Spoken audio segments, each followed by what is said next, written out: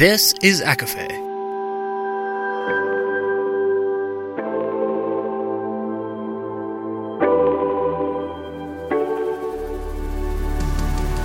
Laura Marie and Jessica Marie proudly present A Court of Fandoms and Exploration, a podcast. Fair warning, everything the hosts say is explicit, full of spoilers and adult content, and shall not be used against them. They have opinions. Let's try not to drag anyone for expressing themselves and just have fun for an hour. We all deserve it. This episode contains spoilers from Ledge and Chasm, with mentions of Manacled, Fourth Wing, and From Blood and Ash.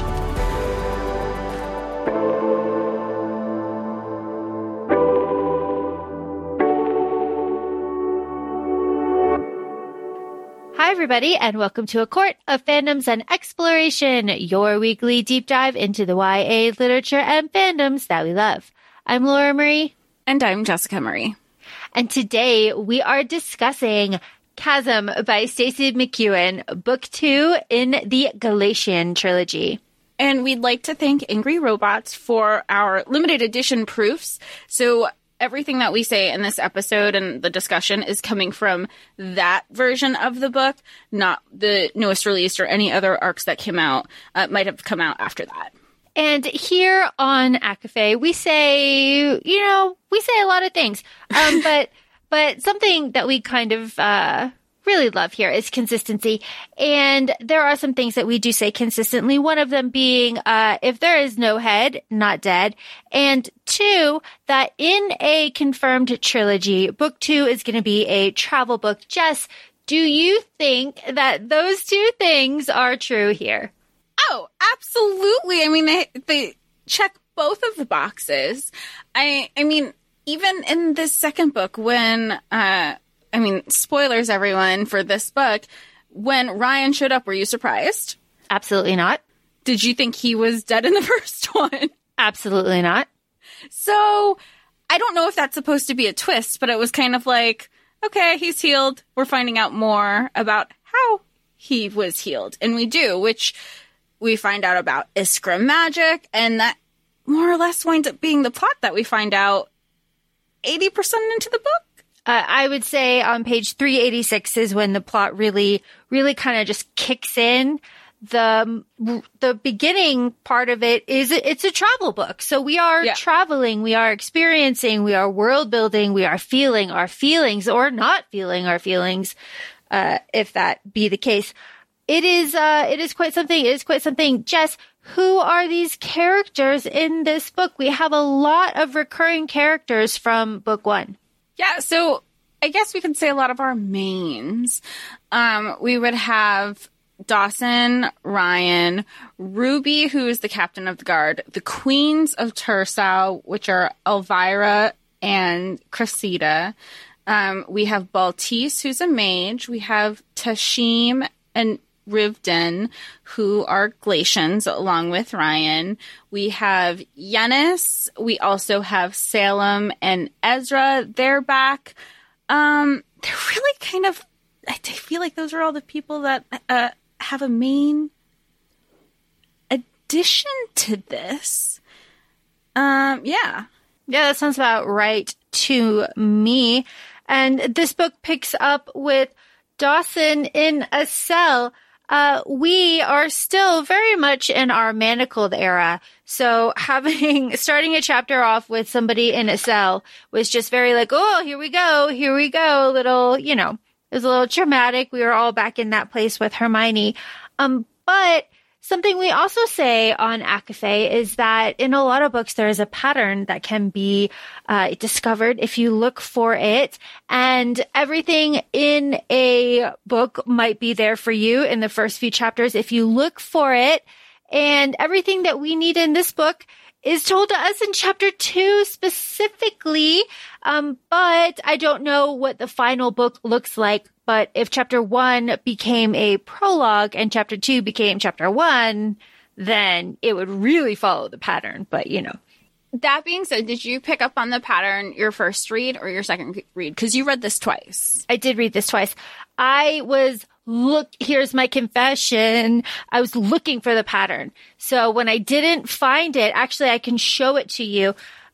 When I was here's my notes. Chasm. It says no pattern in chapter 1, but if you follow the line all the way down, I connect it here. And it says chasm. No one comes out of the chasm. Everybody goes home eventually. So I was looking for it. I was looking for the pattern.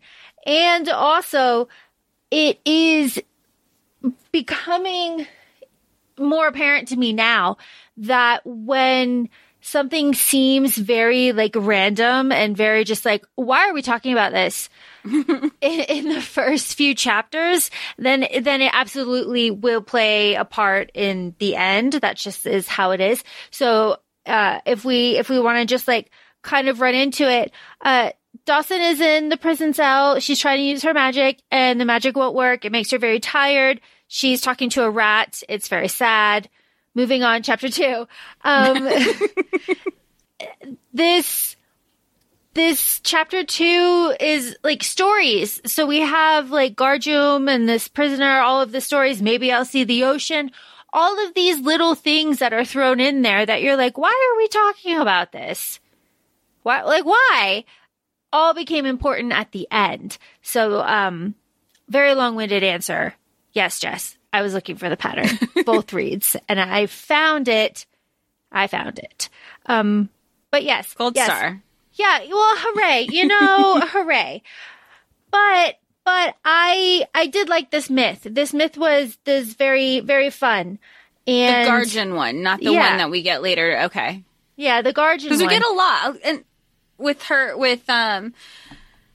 Dawson and her flashbacks of remembering how her grandmother told her stories. I mean, we loosely saw it in book 1, but it's very much prevalent to book 2. We just knew like, oh, back in the day, or here's what green grass it would have looked like. But now these are pertinent to the story now. Yeah, absolutely. Because it's also like, yeah, my grandma would say like weird things like coins and tersa and all of these words that I had no idea what they were. And it's just like, gee, that's weird. But, now we know. It's all a full circle. And again, through all of these stories, it's like, all things find a way home, but it's like, no, nothing comes out of the chasm, right? But like something did come out of the chasm. We know what we know. And then also it's like, it's the edge of our world, right? Like where we are on the mountain is the edge of our world, not the whole world, which I thought was very interesting. The hour. Because at the end, when, spoiler, we're walking through the chasm and we're deciding to go into like unexplored territory, it was like, oh, so it is, we are breaking the boundaries of our world and like, exploring the new frontier and shit. I do like the theme of everything goes home again. That's nice. Yeah, and I mean, and it's something... I also think that they're redefining what home is, specifically Dawson, because, I mean, we traveled to a lot of different homes in this one. You're on the ledge, well, not at the beginning of this book, but you're in Tersa, which is like where her family was, like her family's original home. She goes back to the ledge-ish of sorts when she's on the slope. They go to Glacia, then they go back down to Tersa. And they're going back over to the slope and then to the ledge and then down to the chasm. So, like, home is different for everyone. And you could have different types of homes at different points in your life. And Dawson hits all of them. And you can also have your own found family, right? Your family does not need to be blood. Found family is what it is. And when we meet Ruby... Ruby is sneaking extra meals to Dawson. Dawson has been in the prison for 1 week, like, right? She's gross. She's like bloody. It's disgusting. And Dawson and Ruby start to have like a little bit of a rapport. And Ruby, of course, is the captain of the guard in the dungeon.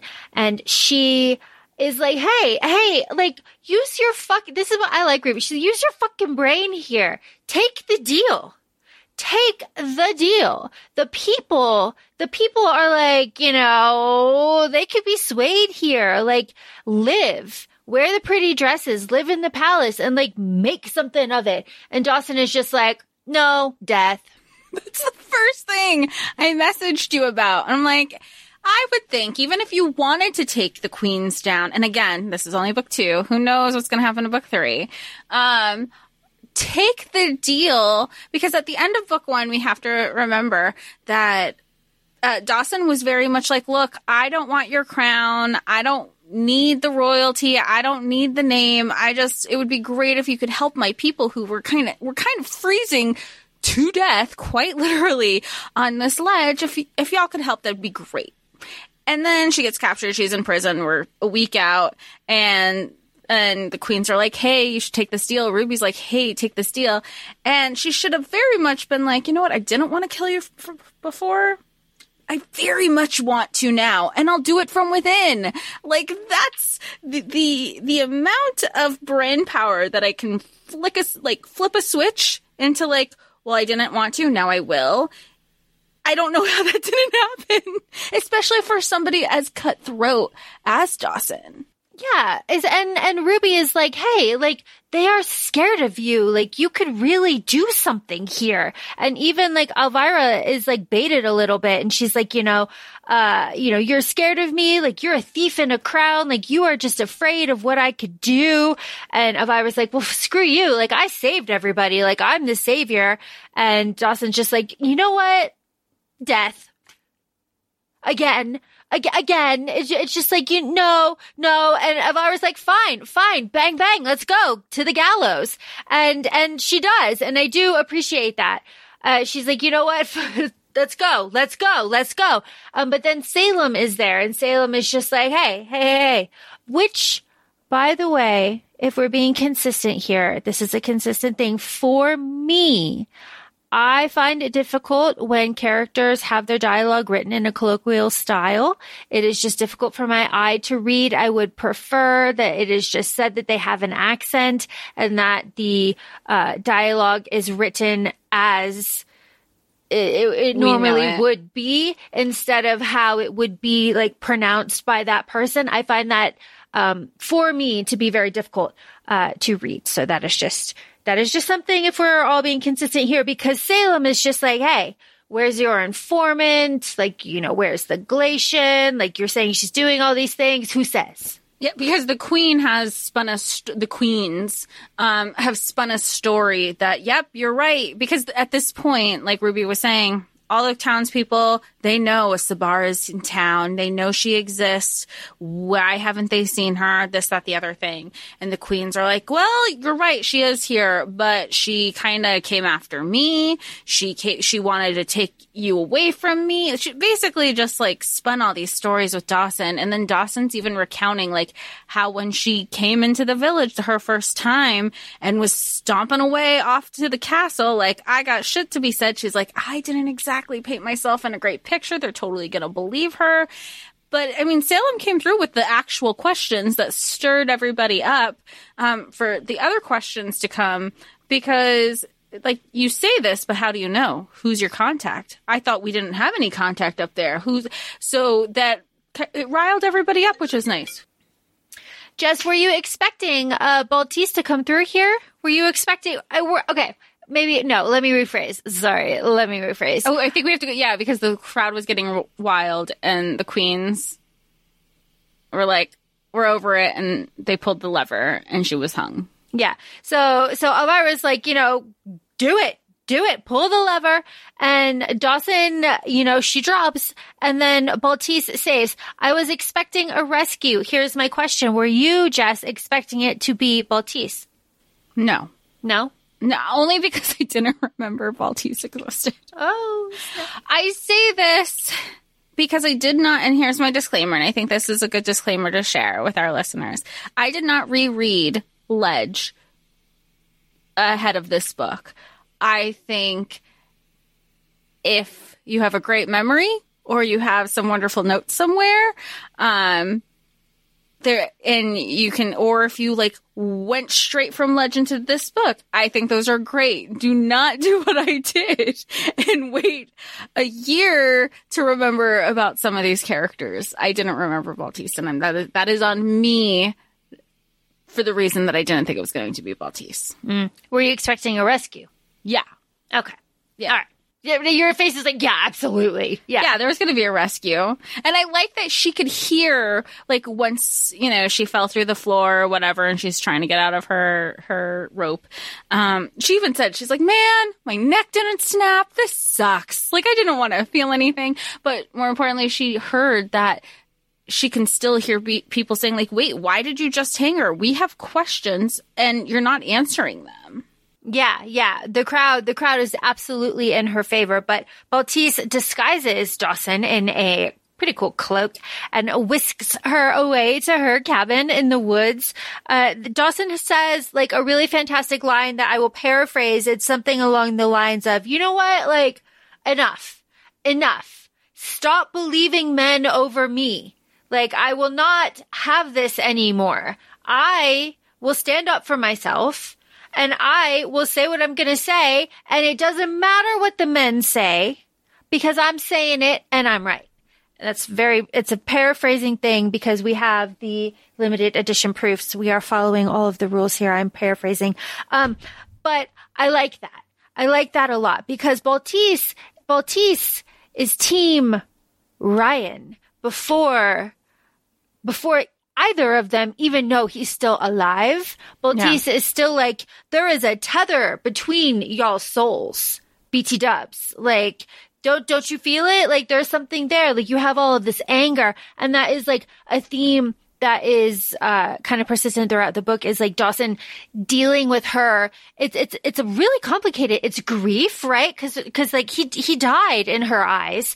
So it's grief about Ryan, and then it's anger because he did like betray her in her eyes, but then it's also like stark relief because like clearly they're mates, right? Like that's what this whole thing is. I mean, throughout the whole book, you can see it. Yeah. The whole book.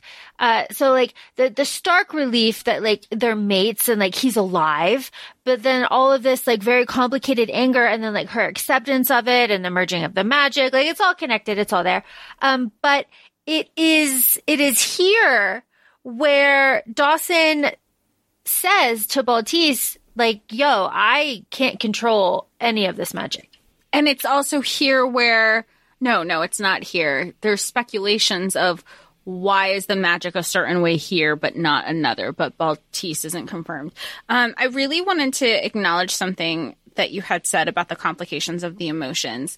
I think it's important to note that part of her anger, she's not angry because the anger comes from thinking she was betrayed.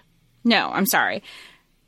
The anger comes from not being told about what the circumstances were. Because being from the ledge, being who she is, being the sacrifices. I mean, she says it in the beginning of the first book. She goes, it's very much like you do what you have to do to survive. She understood. And granted, like, of course, miscommunication. We don't get the whole story of what the actual trade was or, agreement was with the queens. But as of right now, she's under the impression that Ryan was going to sell Dawson out to the queens. She didn't even care about that. That's not what she was upset about because she's like, I get it. We're all in survival mode. She was more upset about the fact that even when he changed his mind that wasn't going to happen, that he wasn't like, hey, look, here's the backstory. I talked to the queens. They kind of set this thing up. I was going to, but I don't feel that way. I fell in love with you. Whatever the case. She's more upset that she didn't know because she has such a huge thing with trust because she's never been able to. There has been nobody that she can trust. And he was the first one she was able to. So there's like such a betrayal there for her. Yeah. And she does eventually tell him that and tell us that too. But it is interesting that it is like a coil of anger that Dawson has when she sees him for the first time in the woods too. It's just like, and again, we're assuming their mates, she is unable to hurt him, like in that instance. So it's a whole thing. We'll get there. Very soon, actually. While everybody is like, I say everybody, while Dawson and Baltise are like chilling in her cabin, Baltise also just like drops a little bit of lore. Like, hey, my mom was like a wicked bitch, BT dubs. And I'm not mad at your ancestors because they outlawed witch hunting and that was rad. So I don't blame like Tursaw because like, why would I blame Tursaw? I am just mad at the queens. They can choke. And I liked that.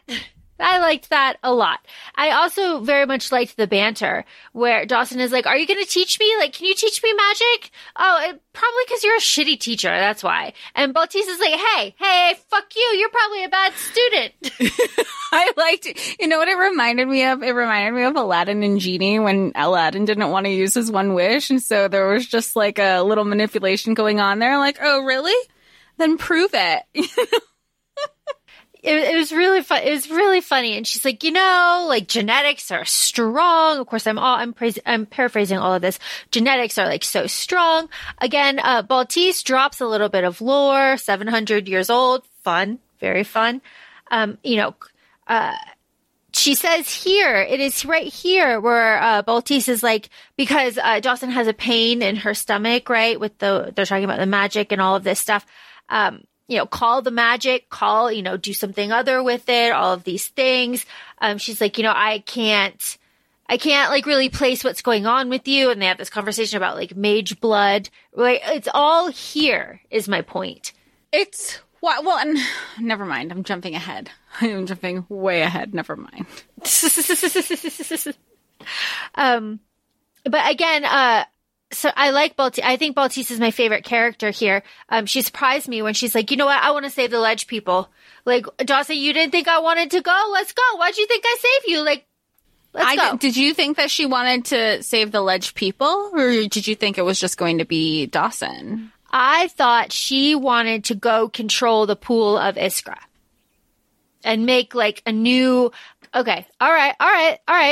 I thought that Baltise was going to go control the pool of Iskra and then use that somehow to create more mages. Oh. Because it is drilled into us that there are not a lot of mages left. The ones that are in deep hiding and they don't want to be found. We were like hunted to extinction. Like people really fear us. Like we're on the way out.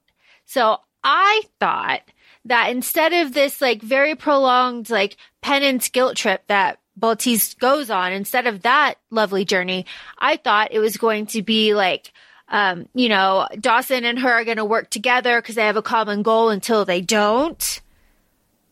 But that wasn't the case. So moving on. To the very end. Yeah. Moving on though. We have Ruby, we have guards, Drew and Brockner. And Brockner is dating Ruby, and they are guarding. Dating is loose. Dating is loose. Jess, who are these people guarding? This is the big reveal. Oh, they're guarding Ryan. He's alive. It was like the big reveal. I was like, oh, that's right. We don't know. Oh my God. Okay, Ryan. But Ryan is still a little incapacitated. Like he's very much conscious, but is healing. Like his mind is active. His physical body is still healing. So it's very much like he's aware of his surroundings. He's loosely getting energy. And Ruby, who is the captain of the guard, checks in on him every now and then, but ultimately is the reason he escapes because he also knows that he doesn't have the ability to kind of free himself where he is. Of course, one of the queens comes down, taunts him, threatens to use him as bait to find Dawson. So he's even thrilled that he's finding out that Dawson is still alive. And he's like, yeah, sure, make an example of me. Tie me up to the Sabar statue in the middle of the village. I deserve it. I will get stoned. They hate me. I'm a Glacian. And it's everything that he needs to be like, I just need to be on the main ground and I'll figure out a way to get out of here. Even if my wings don't work, I could run like a motherfucker. So, and he does, but he does so with the help, unbeknownst to him, from Ruby when they lock him up in the carriage to bring him to the town square. And he's like, huh. My handcuffs aren't that tight. Oh, there's like a secret pin here. I wonder what that can do.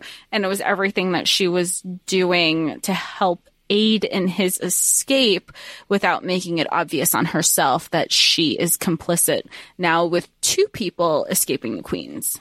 And the reason that Ryan was able to escape is because Elvira brought an Iskra witch into his cell to look over him. That Iskra witch is Yennis. And that's all, again, it's all here. And she says, like, his Iskra must be replenished. Again, this is like just drilling into us again that like Iskra is like a finite resource, right? It has to be renewed. And he is using all of it to heal himself. So he will be like kaput after this with magic. So excellent. Excellent. And as long as we're with Ryan, let's stick with him. While he is like, you know, before he escapes, you know, he's like still in his little state. He has these memories of Adric. And it's very important that we establish here because it took me my second reread to absolutely make sure. But Adric is wingless. He is so big that it is disconcerting to people that he is wingless because it would just make sense for him to have wings. And then, this is just like Adric's like, you know, you have to be beaten, Ryan, like, blah, blah, blah. This is what you have to do. Go to the Kif. He's like, look at all these people in the eye. One day you will murder all of these people. One day you will be the one to hold the sword. Again, you know, this all circles. You know, it is what it is. Before Ryan escapes, Dawson has to do things. Dawson has to do things. She has to dream of the chasm and the voices in the chasm. Circles back to the end. Baltise, I am bringing this up because Baltise says, what the fuck were you dreaming of? What were you dreaming of? Those voices in the chasm, what is that? They were calling to you. And Dawson's like, yeah, they do that. And Baltise says, like, you will not listen to it. You will not go into the chasm. She says that, and then, you know, they all do. They fold to Salem's. Hey, everybody goes to Salem's. They fold to the slopes. And then this is where they are separated, Baltise and Dawson, because Baltise is extremely overconfident in her magic, and she believes that she can fold all the way to Glacia. She can, and she sputters out on the slopes. And it is when Dawson is frantically trying to find shelter for her and Baltise that she runs into Malishka. She runs into Ryan, who, just as you described for us, escaped with Ruby's help. You know, Ryan, here's the thing. Ryan says all the right things. I cannot be where you are not, you know, all of this stuff. But he doesn't have enough bite for me. Do you know what I mean? He's very much like wet blanket trailing her around in this book, and I want a little bit more bite from him. And she says that too, and he admits to it though too. He was like, oh, thank God. I thought I was just going to have to follow you around all the time. Like, he is very self-aware of how, I don't want to say whipped he is, but he's very, you jump, I jump, Jack, in a weird way. In a weird way, yeah. You know, this is Dawson. She like throws her, this is what I said. She throws her axe at him. She can't hurt him. She's like, hey, how did you find me? Like, what is going on? We have the reveal of the ring and the necklace. Like, and it's another betrayal for her too, because he's like, it's only one way. It only works one way. It's like if we were ever parted and I needed to find you. And she's like, so but you didn't tell me? Like, this is just so, and she's at this point, she's very much learning to separate compartmentalize her emotions too, to be like, he's like, but I heard you call my own name when you thought I was dying. And she goes, yeah. And now that that's over with, I fucking hate you. Like, now you're not dead. Now I don't have to grieve you because there's nothing to grieve. You're here. You're alive. Yay. Yeah. Now let me focus on this other emotion. And then she's like, I hate, she does like the whole Cat from 10 Things I Hate About You speech. She's like, later in the book, she's like, I hate that I do love you. I hate that I can't hate you as much as I need to because it's the whole mates thing. Yeah, it is. It's the whole mates thing. My goodness. What do we have? We have Dawson is restless. She goes out, there's guards. Ruby's there. Hey, Ruby's there. And Ruby's like, hey, take me with you. Who do you think got you out? Fuck you. Who do you think did this? Who do you think did this? And this is when, Baltise is like, hey, she's good. She's good. We're all good. And they're all in this little cave that, Ryan found for them in the woods. Jess, I think I can say with certainty that if I were Ruby and I were attacked by a mountain cat, the way that she is with Dawson in their bonding moment, that I would just perish. There's just no way. There's no way. I am so scared of the bear that I have to deal with every single day around here that this cat would just take me out. I saw a bobcat 2 days ago and it almost ended me. I was going to say, not just the bear, you actually have mountain cat. Yeah, the bobcat absolutely scared the piss out of me. And it didn't even come after me. It stood completely still and just watched me. And I was terrified. So I can't imagine something like this. It was very caricature to me in my head where it was just like it was something from like Looney Tunes or something where it landed on her. She like sliced the belly open, but then she was just like stuck in the snow. That's the visual I had, because even when you hear Ruby's thoughts, she's like, well, great. Now I killed it and it's on me. And now I'm just going to still die and suffocate. Like that. I could see it, how it's lining up. Yeah, oh my gosh, she's like, great. But Ryan pulls it off of her, saves her. And this is where, though, Ryan is like, you know what, Baltise, you've got some explaining. You have some secrets, and we should share those secrets. We should share those now. Ryan starts pushing Baltise now to tell Dawson about everything that's going on within her, about the Iskra, because Dawson is like, Baltise, how do you know about this Iskra? How do you know about this magic? How are you going to teach me? Like, what can you possibly know about this?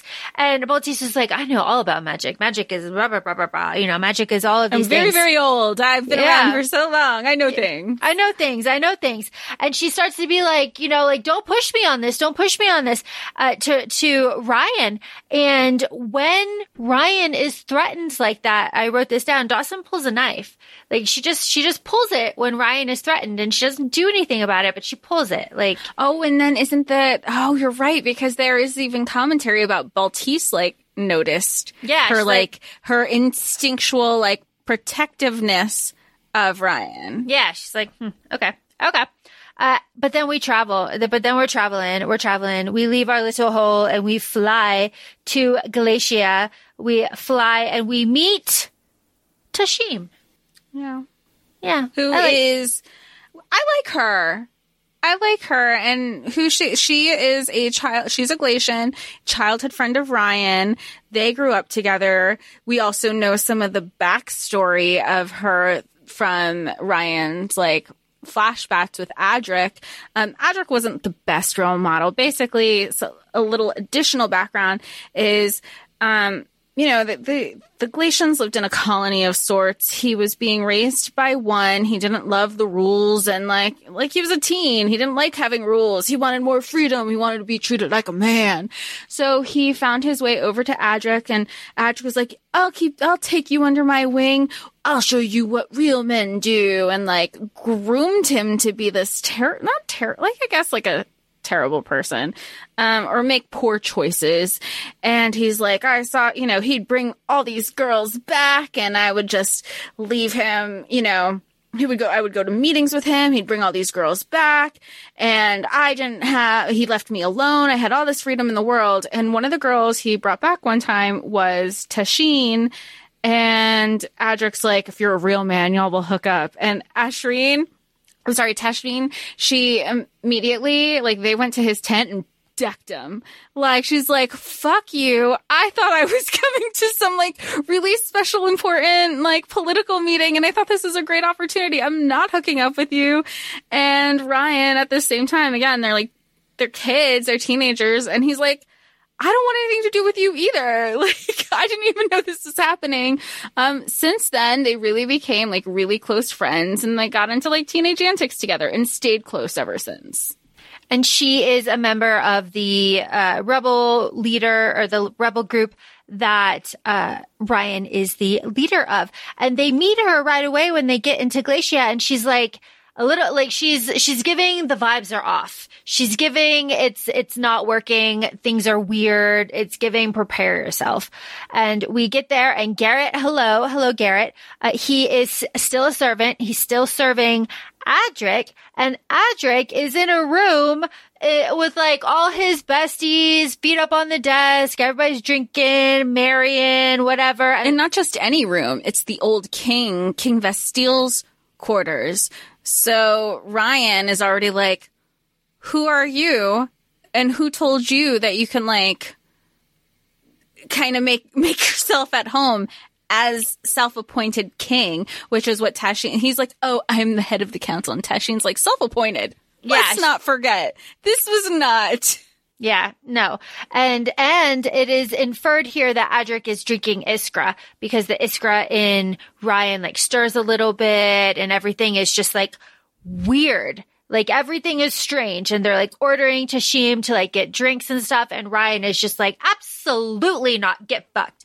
Get fucked, get fucked, get fucked. All of this is bullshit. Orders everybody out, gives Adric a piece of his mind, and is just like, put us up, we're staying, what the fuck is up? And then Ryan is just like, well, I'm going to go talk to Phineas down in the dungeons. And this is where Phineas is just like, be more cryptic, old man. He's like, you are trying to help us all, but you are so powerless. You don't even know how powerless you are, Ryan. What the fuck does that mean? What does he know that we don't know, old man? It is not told. And essentially, he's just like, you and your father are the exact same, following around these human women. Like, you're never going to get it right. Like, what is it? What is it? And it's just like, damn, okay. Go off, old man. It's just like a strange thing. But then, of course, speaking of old men, the council votes no to go save the people of the ledge. And I think we also have to note that the council are the kind of like the heads of who helped overthrow. It was a coup, obviously, a necessary one. But all they did, they went from, we need freedom, to, we actually just want to replace you. And we don't believe in freedom, because now that they've had a sip of power, which is the Iskra pool, from the Iskra pool, they want to remain in power. And in order to do that, they need human souls, feed the Iskra pool. And if they go over to the ledge and save the people over on the ledge, they won't get their souls for their pool that they want to keep consuming.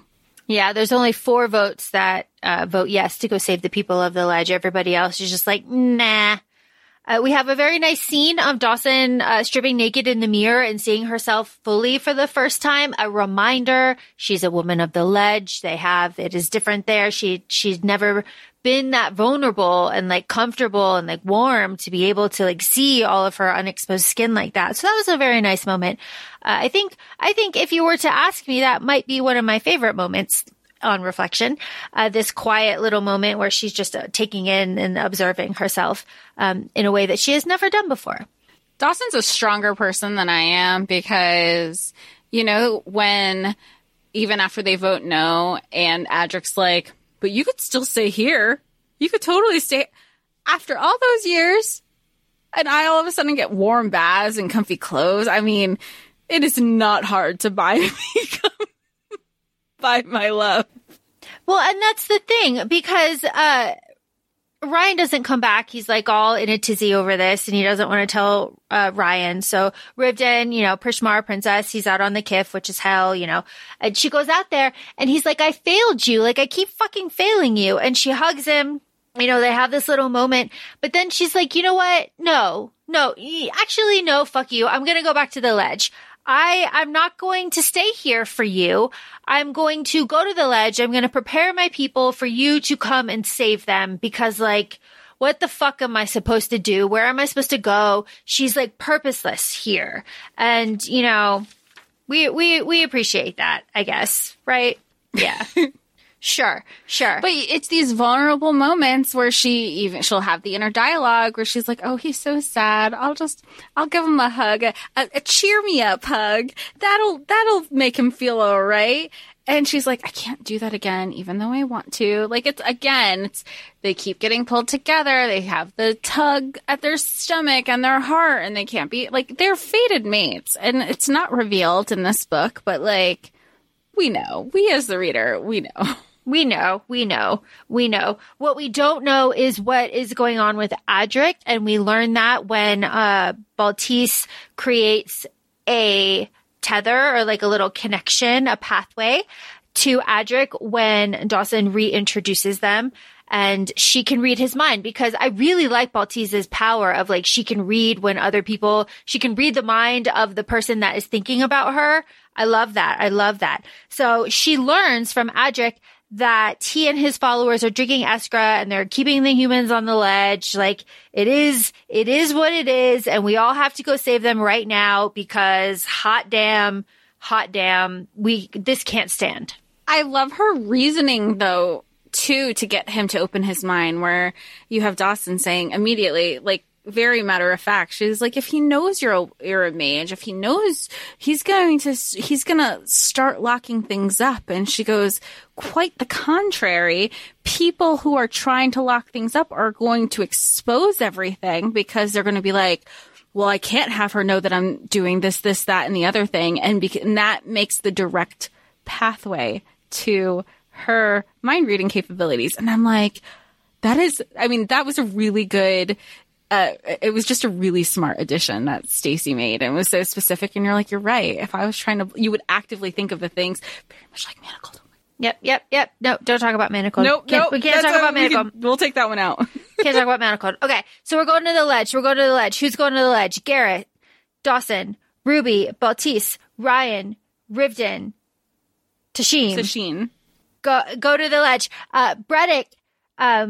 Breddick doesn't go to the ledge, and he tattles on everybody. He's the little rat, and he tattles on everybody. And so, he goes and tells, and they go to the ledge. So it's a big split. And before we know that they like get to the ledge, we have a Valma Sabar story about the chasm and Yerbos. Oh, don't ask me to retell it, because all I put was Yrdos is hawk lore, Morose is the creature with the talons and no weapons. But what you find out is that it's actually the cold. Oh, well, I mean, that is pretty much. That is much. Yerbos, a hawk entity. I'm unsure of the gender. Guards the mountain, but then Morose was the breath, the mist, the snow, the fog took over the mountain.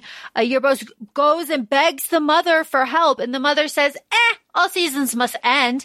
And Yerbos is like, hey, unacceptable, plunges down with the beak and splits the mountain and lives in the bottom of the chasm, plotting revenge. Myth. Important, because what the fuck is at the bottom of the chasm? All right, moving on. Oh, that thing is going to help them in book 3, I bet. That's just my theory. I mean, we don't know. We don't know what we don't know. Yeah, we don't know what we don't know. But here I am in book 2 being like, oh, that's what's at the bottom of the chasm. Okay. Because why? Why though? Yeah, but that's what you've been, like, alluding to the whole time. You're like, I want to know. Well, we'll get there. We'll get there.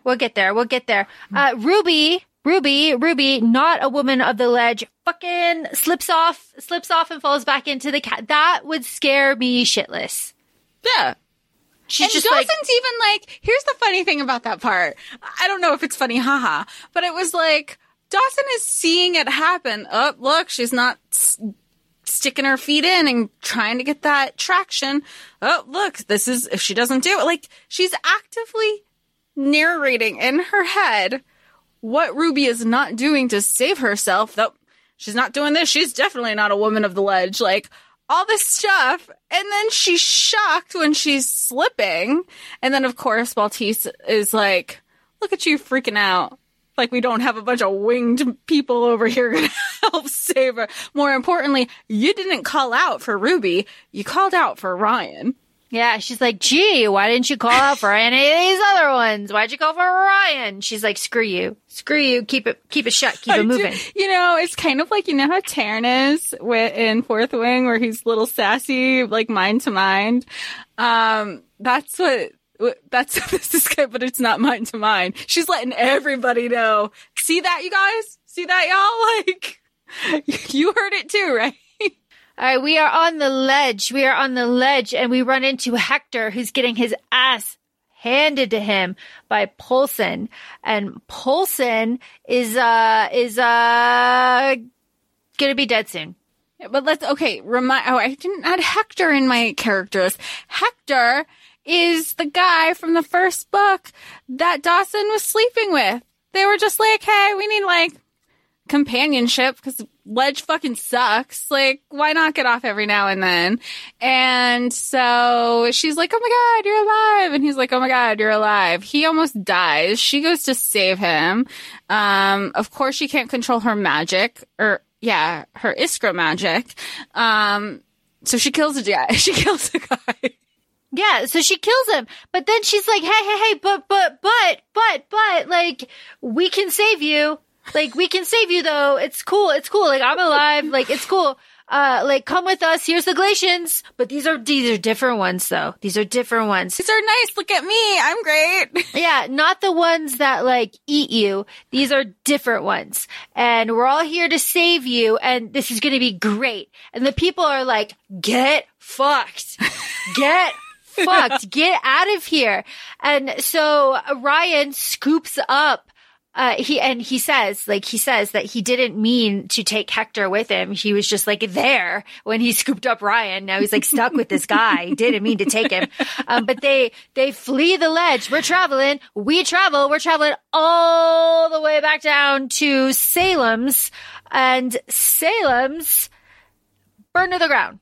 Salem's burned to the ground. The only reason why Salem and Ezra have survived is because they hid in their trap door that we are familiar with from book 1 that Dawson and Ryan have used. Yes. In between this, they have to, the whole party have to walk past the fallen village, and Garrett has a very beautiful moment of finding his childhood home, and, everybody goes home again. This is like the big part of that.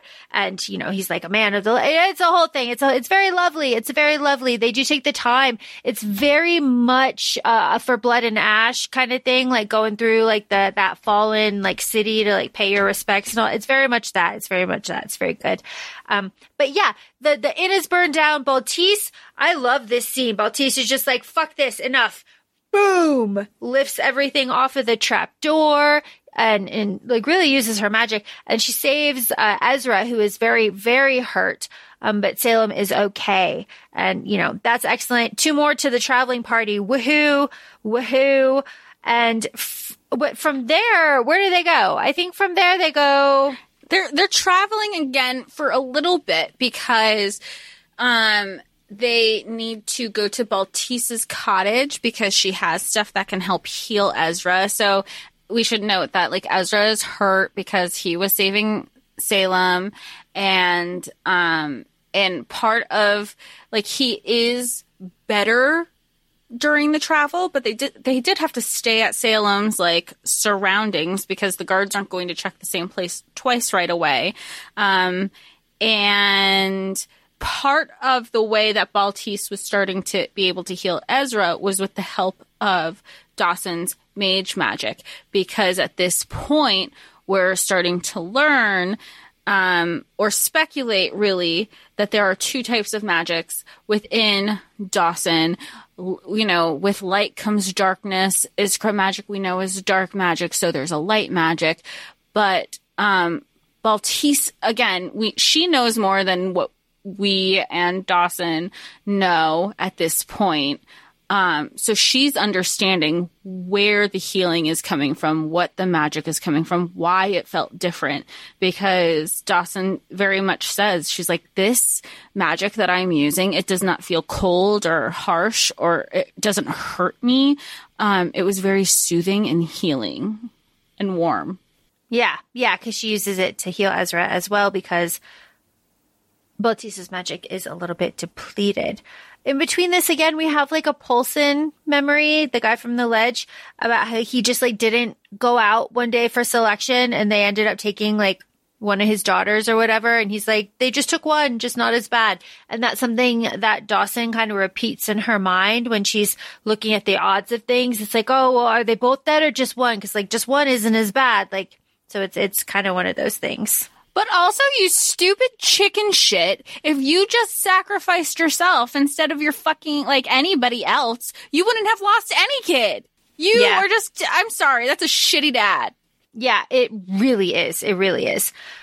What else do we have? Ryan just, he likes to profess his love, right? He's really does. He really does. He's like, you love me. She's like, no, I don't. He's like, I thought you didn't, but now that I'm like really looking at you and interacting with you, you are afraid. You're not angry. I will wait for you through all of this fear. Like, if it were anger, I would think we'd be separated forever, but it's not, like, whatever.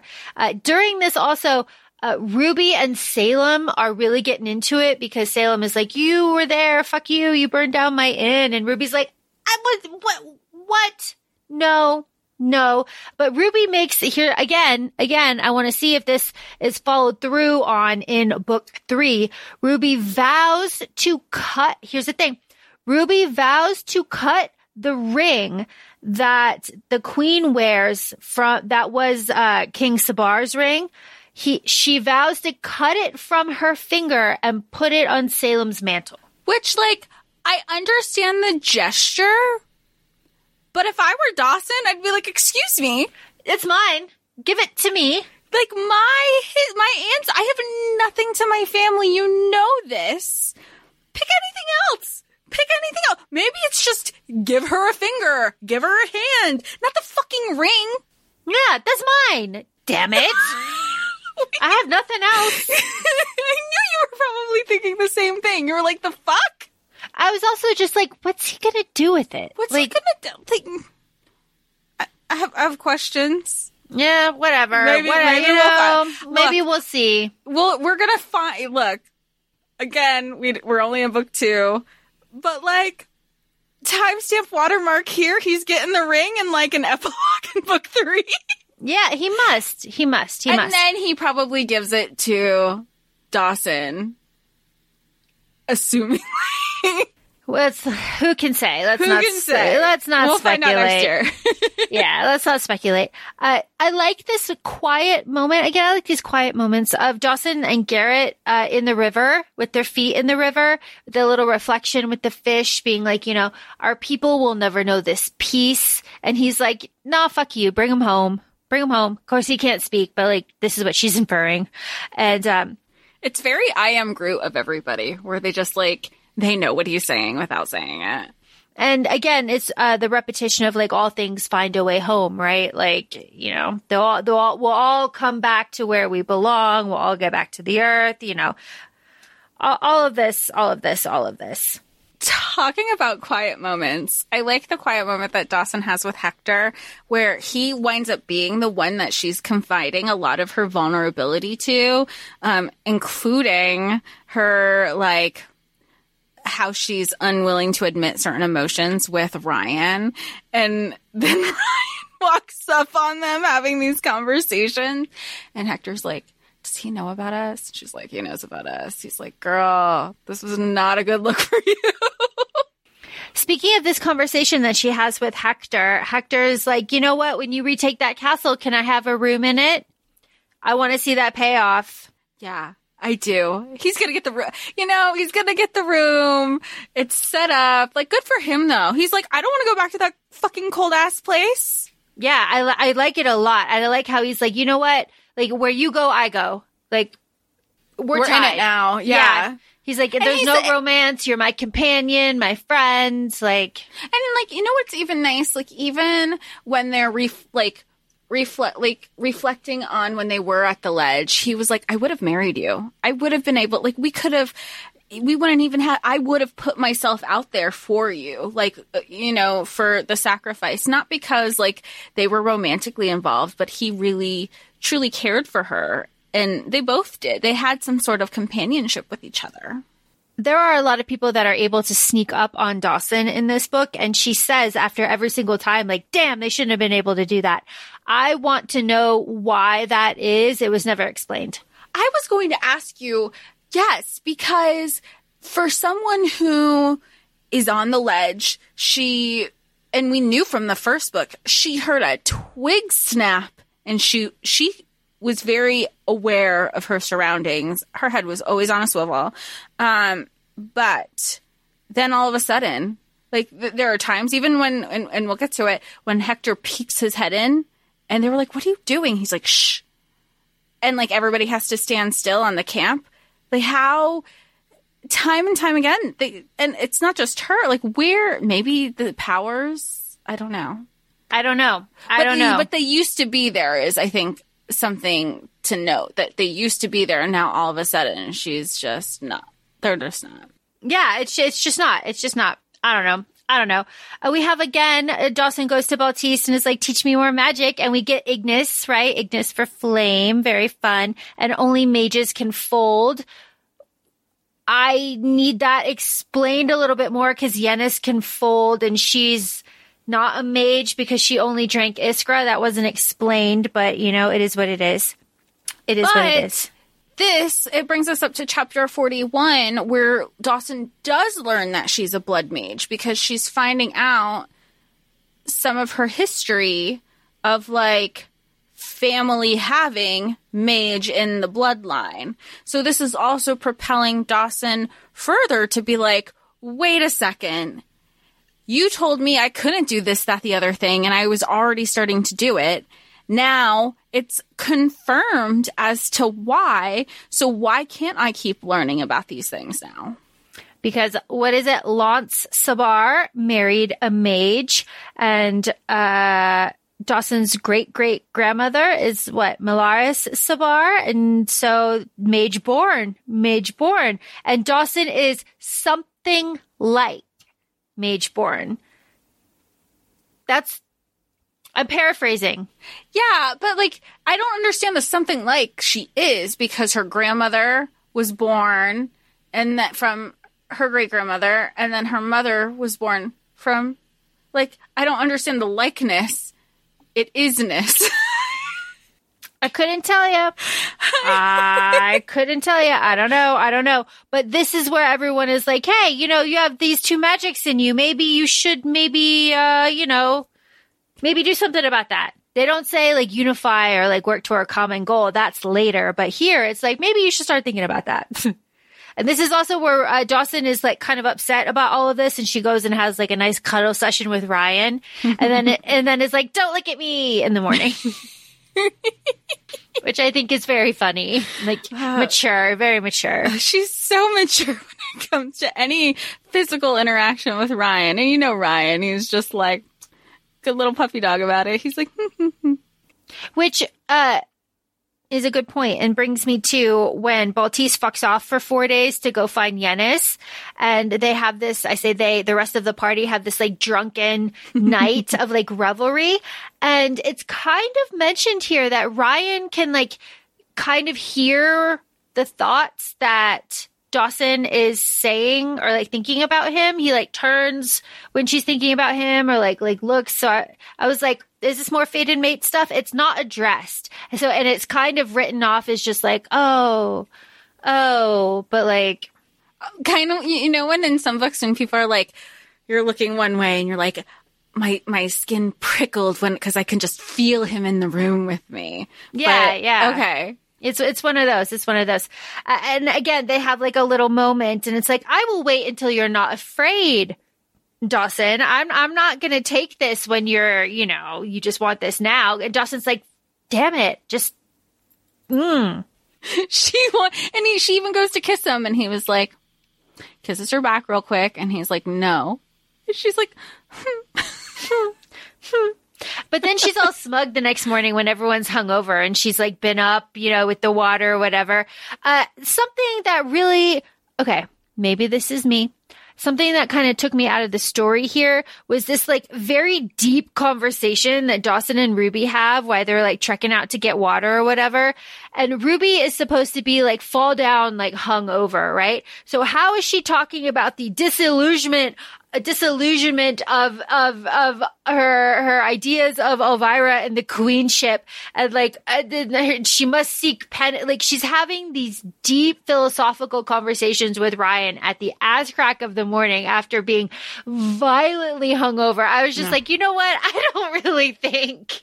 How is anybody like they were gone. They were gone because she didn't like Ruby was so blacked out that even when Dawson was like, "Oh, you're a dancing fool," and Ruby's like, "I what?" She's like, "You were dancing over the fire," and she's like, "That explains the singed hair." Like how, like you said, it wasn't just like, "Oh, I had like one too many." Girl, you were black out. Yeah, you were gone, and it's like. Okay, and everybody else was too, so everyone's kind of struggling in the morning. I like the little detail that Hector and Ezra, it's cute. It's really cute. This is also where Ruby says, Ezra been trying. Ezra wanted him for so long. Yeah, and good for Ezra. Good for Ezra. Yeah.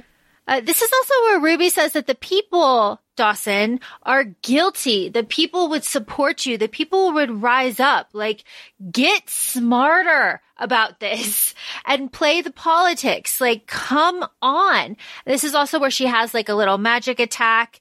Ryan has a little conversation with Rivden and he's like, yo, Dawson's gonna be fine. You can like will things to happen. Don't you remember that? Like you can kind of make things happen, Ryan. And Ryan's like, Rivden, no, that's not true. No. And then it's not addressed again. So that's cool. Book 3. Yeah, book 3. We'll see. Right after this, though, while Dawson is still recovering from this magical attack, Salem and Garrett are attacked by Ruby's boyfriend, who's out looking for her, and Garrett is killed, and like these guards are killed, and Dawson fucking rages, and like there's all this frost everywhere, and the trees are blown back, and it's just like boom, boom, boom. It's a whole thing. And Ruby has been captured.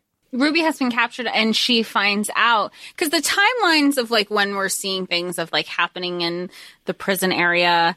And it's kind of like, well, this is happening over here. This is also happening over here situation. And she had been captured before the guards had even come out to like the crew. So when she hears about it and that they were dead, and of course, and this is where I don't think they were looking for her. I think the queens sent those two specifically out because the queens were like, oh, and like, here's the other person that was killed. We heard that you probably know him. Okay.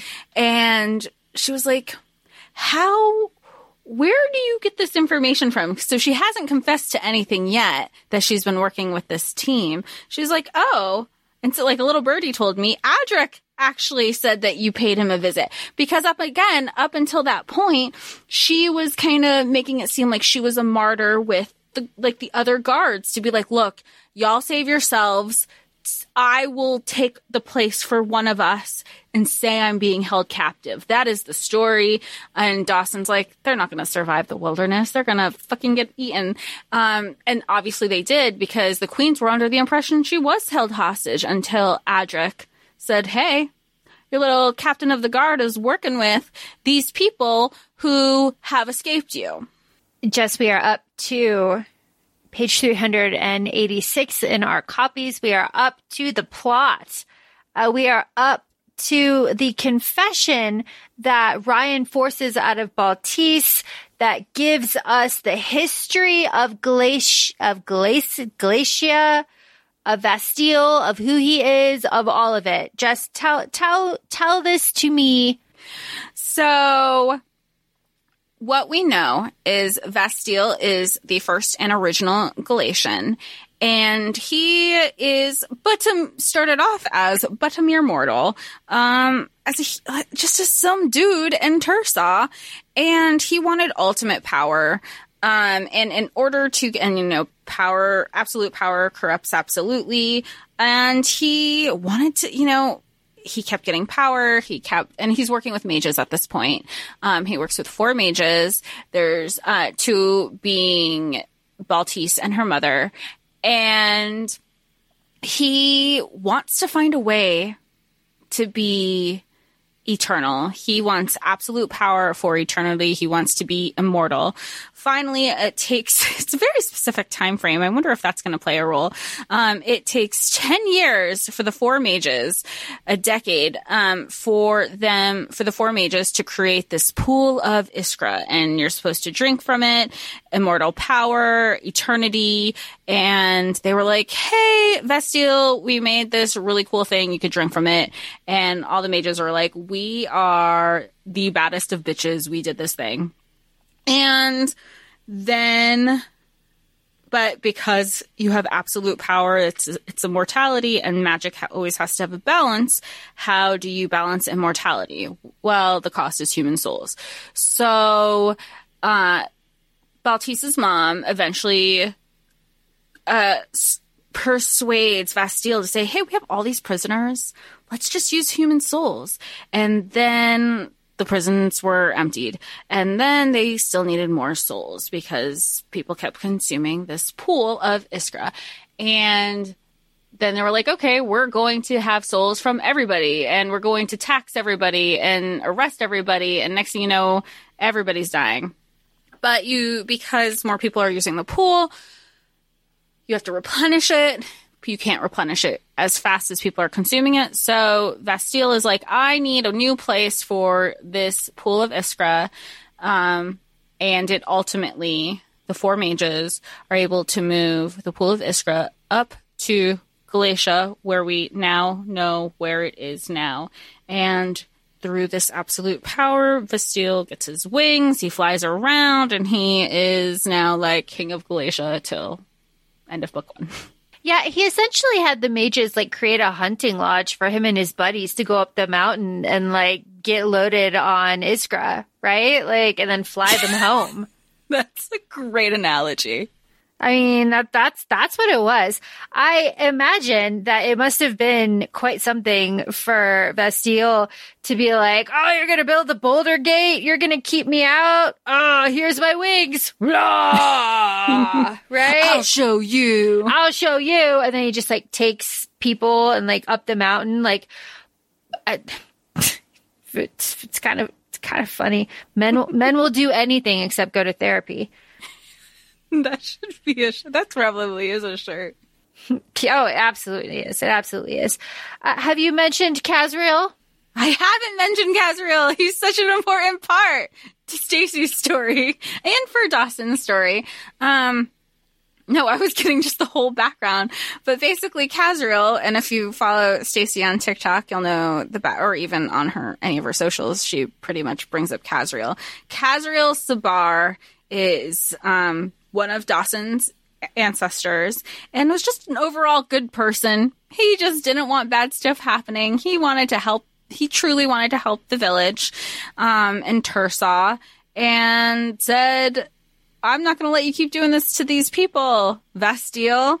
And that's how Tursaw became part of the Sabar lineage. Really? Yeah.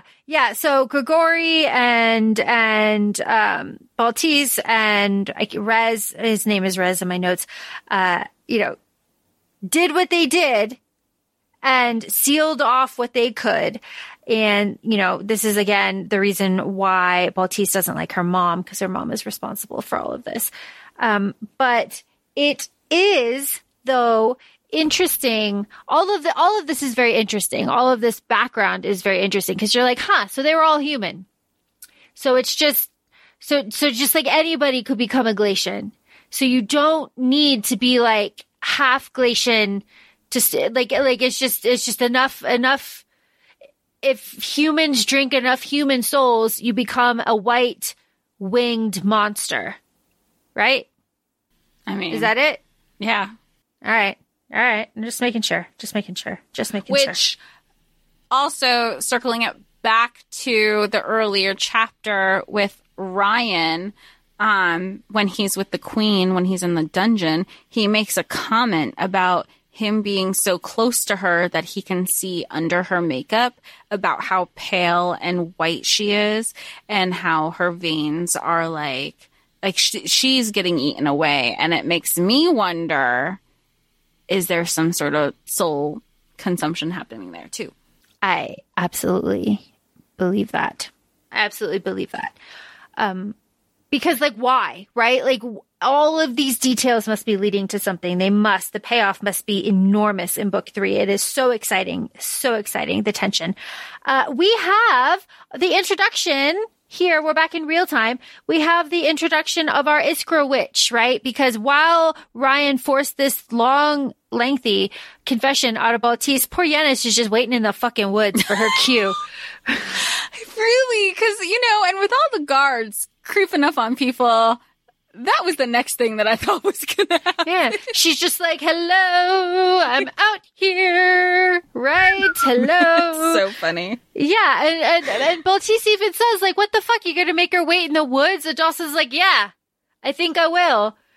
Poor lady. She's like, she doesn't know. She's just chilling out there. And this is where we find out, well, Dawson finds out, she's not so special. She's not the only girl from the ledge who's made it down to Tursa. Yeah, we got Yennefer, who was selected, went to Glacia, went into the pool, fought the pool, came out still as herself, and is too afraid at this point, this first instance of meeting, is too afraid at this point to elaborate on how she got free, how she got out. She won't tell us yet. She's just like, I don't want to talk about it yet. I mean, I know I have to tell you, but like, not yet. Cool.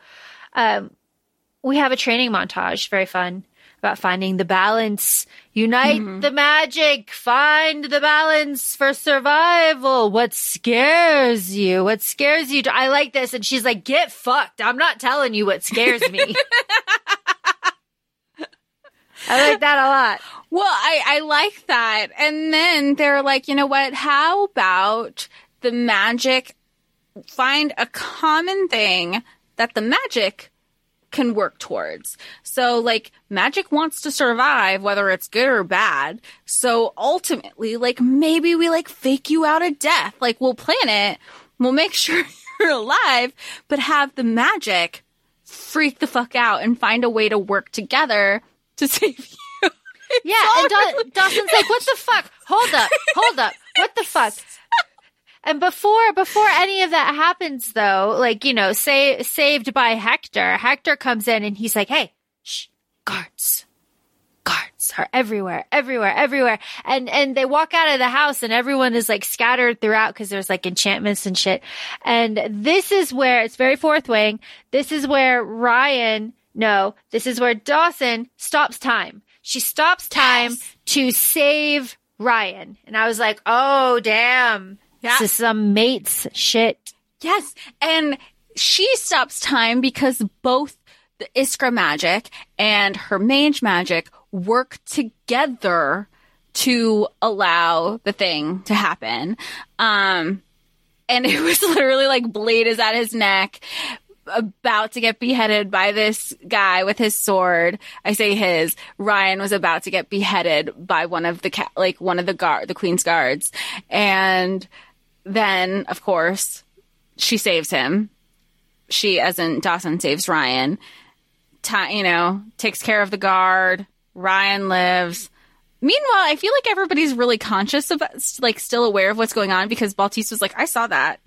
Yeah. Baltise is like, Dawson the Unfeeling couldn't tolerate your death.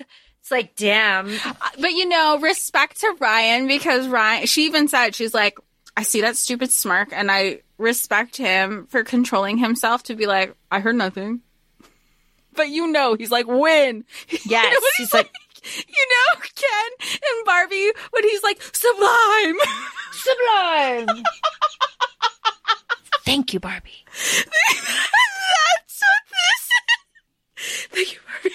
Thank you, Barbie. I'm just kidding. Okay. Okay. So again, we travel. We gotta travel, right? We're stopping time. We're killing guards. We gotta go. We go to Yennis's home. Yennis's home is surprisingly, I don't know what I was expecting. I don't think I was expecting this, is at the end of the chasm. Shocking. For how much she talks about how much she fears it, how she doesn't want to recount her story.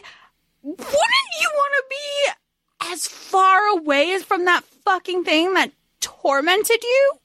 I don't know, but cool. So I guess the visual is a giant obsidian black mountain that rises into the sky, and it's cleaved through the center. The ocean is just like in and out, and it has created a channel, and the ocean eventually turns into a river and then a little stream and then nothing, as it gets like deeper in. And that's it. Like the chasm, and the whole thing is like, it's the end of the chasm. It had to end. It's just water. It's not some like big thing.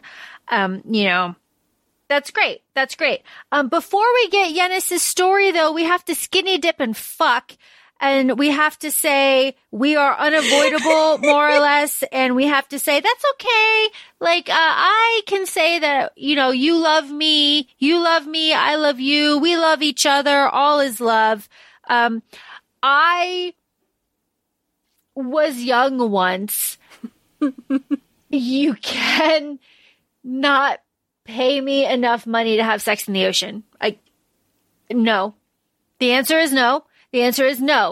From experience, is awful. Would not recommend. So good for them, but my face was like the whole time. Just saying.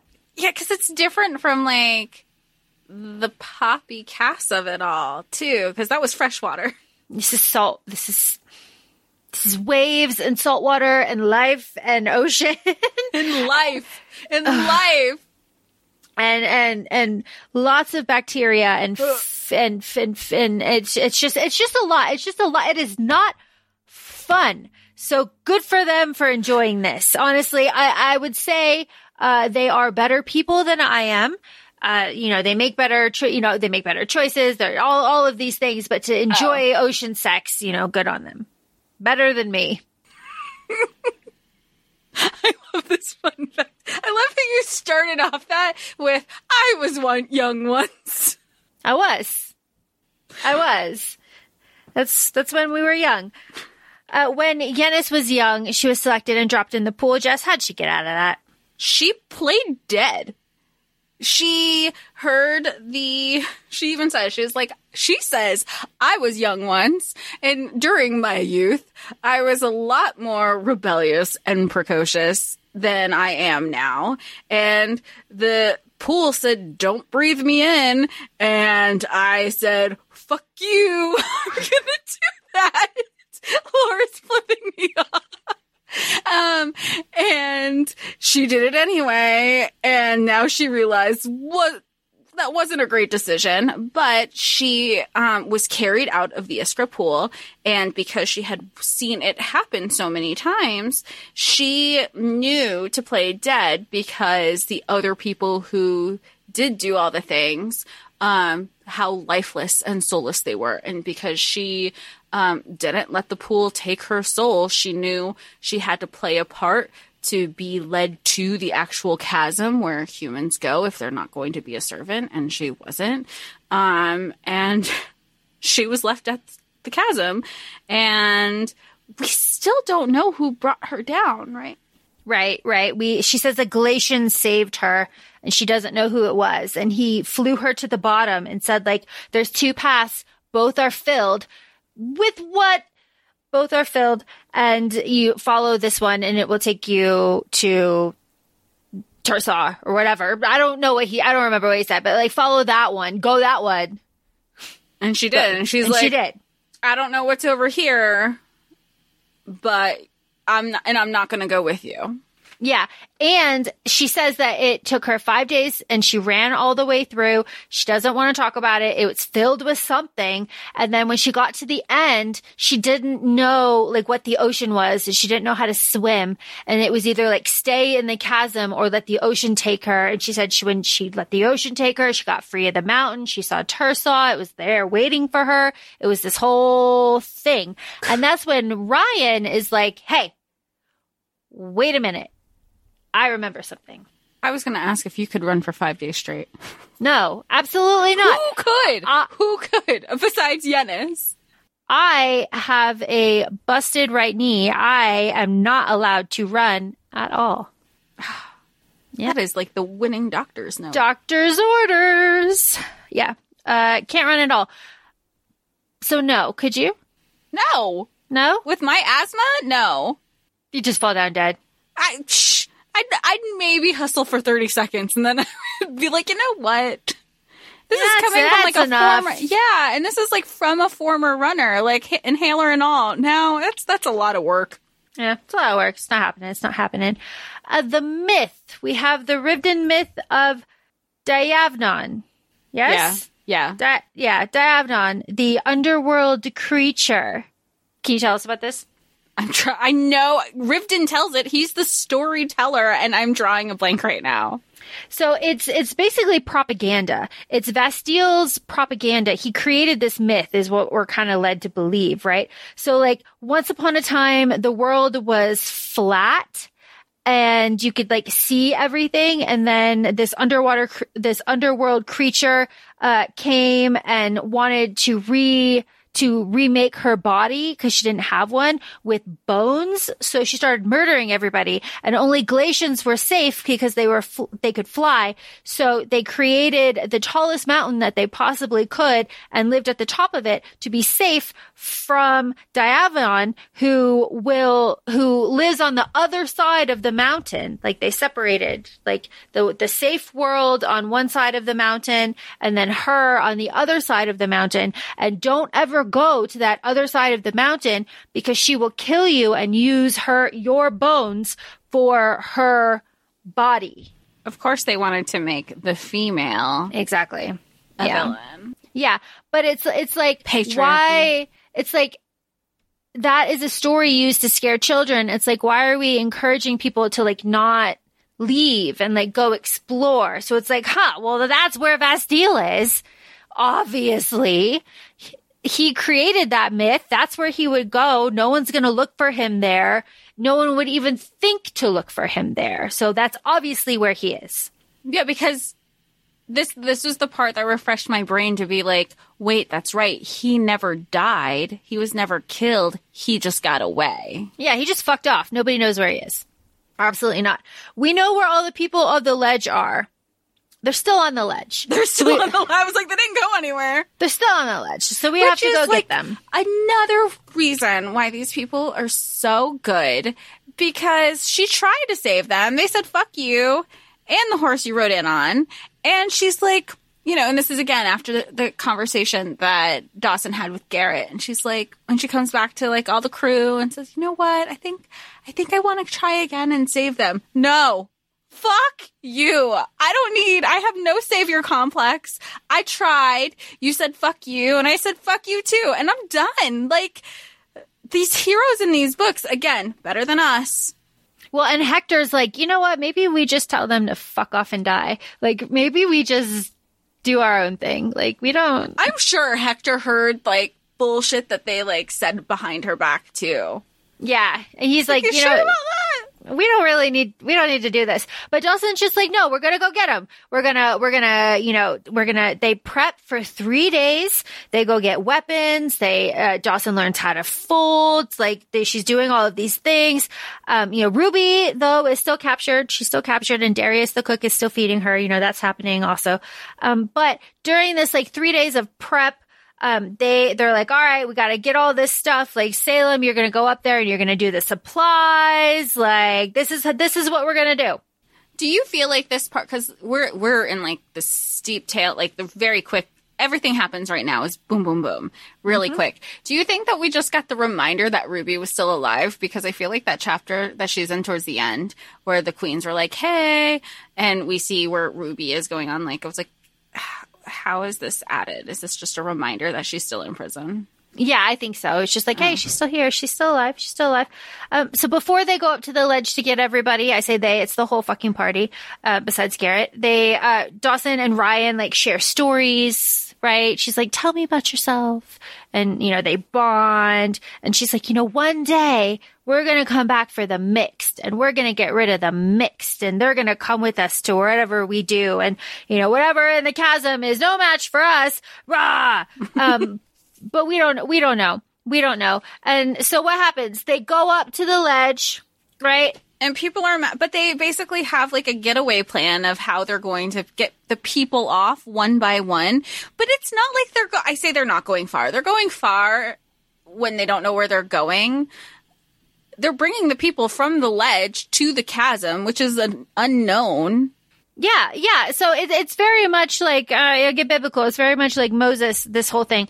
But so what happens? They get up to the ledge and the people are all pissy. They all come out and they're like, yo, it's selection day every fucking day. Like Adric doesn't care. It's a whole thing. Adric flies down with his followers. It's very Bastille-like. He's got his wings. And there's a fight. And while the fight is happening, the people are getting taken off the ledge and it's just getting more and more exhausting. And all of the magic, like Baltisa's magic is depleting. Yanis's magic is depleting. And, the mixed bloods are getting exhausted. So I really love that Dawson is just like, you know what? Let's fight. I'm going to chop your fucking wing off. Let's go. You just grew them. That's fine. Grow another one. Let's go. I love it. I love everything that like who Dawson is and her core is a fighter and a survivor. So when she but you also see her in her deep feelings, and Ryan sees it too, and Baltise. It's really just the two of them, where they're like, you don't have to be so hard on yourself all the time. But also giving her allowances to be like, we get it.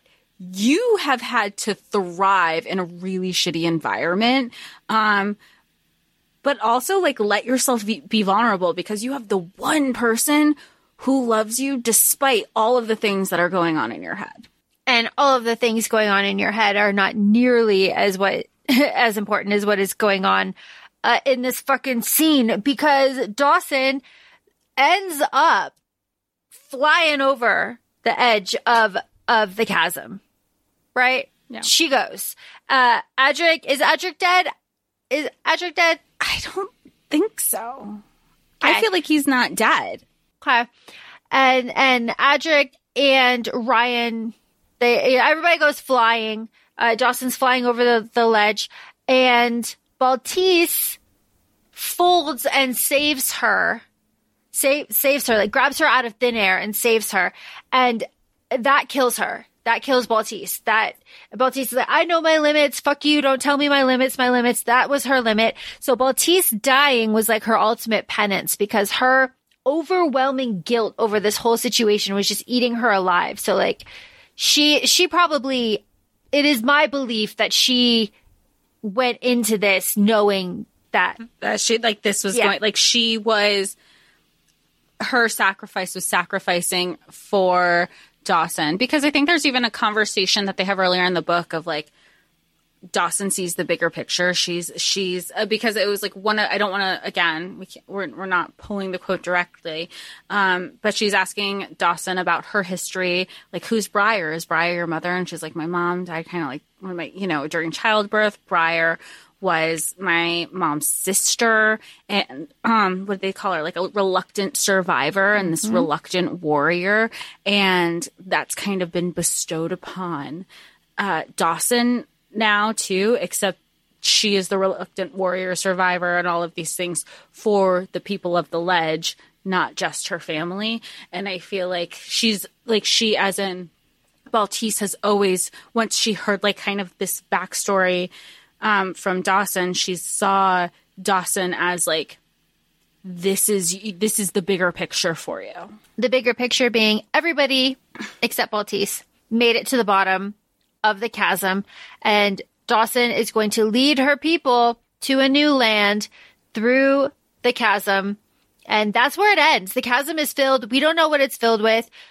People, bodies, monsters, mud. What is it filled with? Just keep swimming. Keep swinging. We don't know, but that's the end of the book. That is the end of the book. Book 3 is coming out eventually. Very exciting stuff. Jess, did you have a favorite part of this book? No. No? Well, you did. So. You did just finish. Yeah. I haven't sat. Yeah, but usually I'm like, this one. Do you have a second runner-up for your favorite part? Because you have your favorite one, which you said it was like the quiet scene with Dawson and the full-length mirror. Yeah. I guess when Baltise uses her magic to like really like clear off the inn and like, all of that stuff, or when Baltise is just like being herself and being a sassy little fantastic person. Would you say Baltise is your favorite character in this? Easily. And she's dead. And that sucks because like she's dead. Like you can tell, like she's dead. So that sucks. My favorite character is dead. Which negates our no head, not dead. Because even though she's like dead, part of me was still like, but maybe. I know, but maybe, no. Like we can read the cues. We know what this is. Like she's gone, which does suck though, because it does deprive Dawson of a female companion and a female mentor and teacher. So now she is without a guide. So now Dawson will really have to step into herself and into a leadership role, I'm assuming, to guide her people through the chasm to a new land. Very exciting stuff. Jess, would you reread this? I feel like it's a hot take if I say no. After I just said that you definitely should reread the first one if you're going to reread the second one. You know what I think it is? I think that I would reread the dialogue. I think that's fair to say. I feel like a lot of the meat is in the dialogue for this particular book.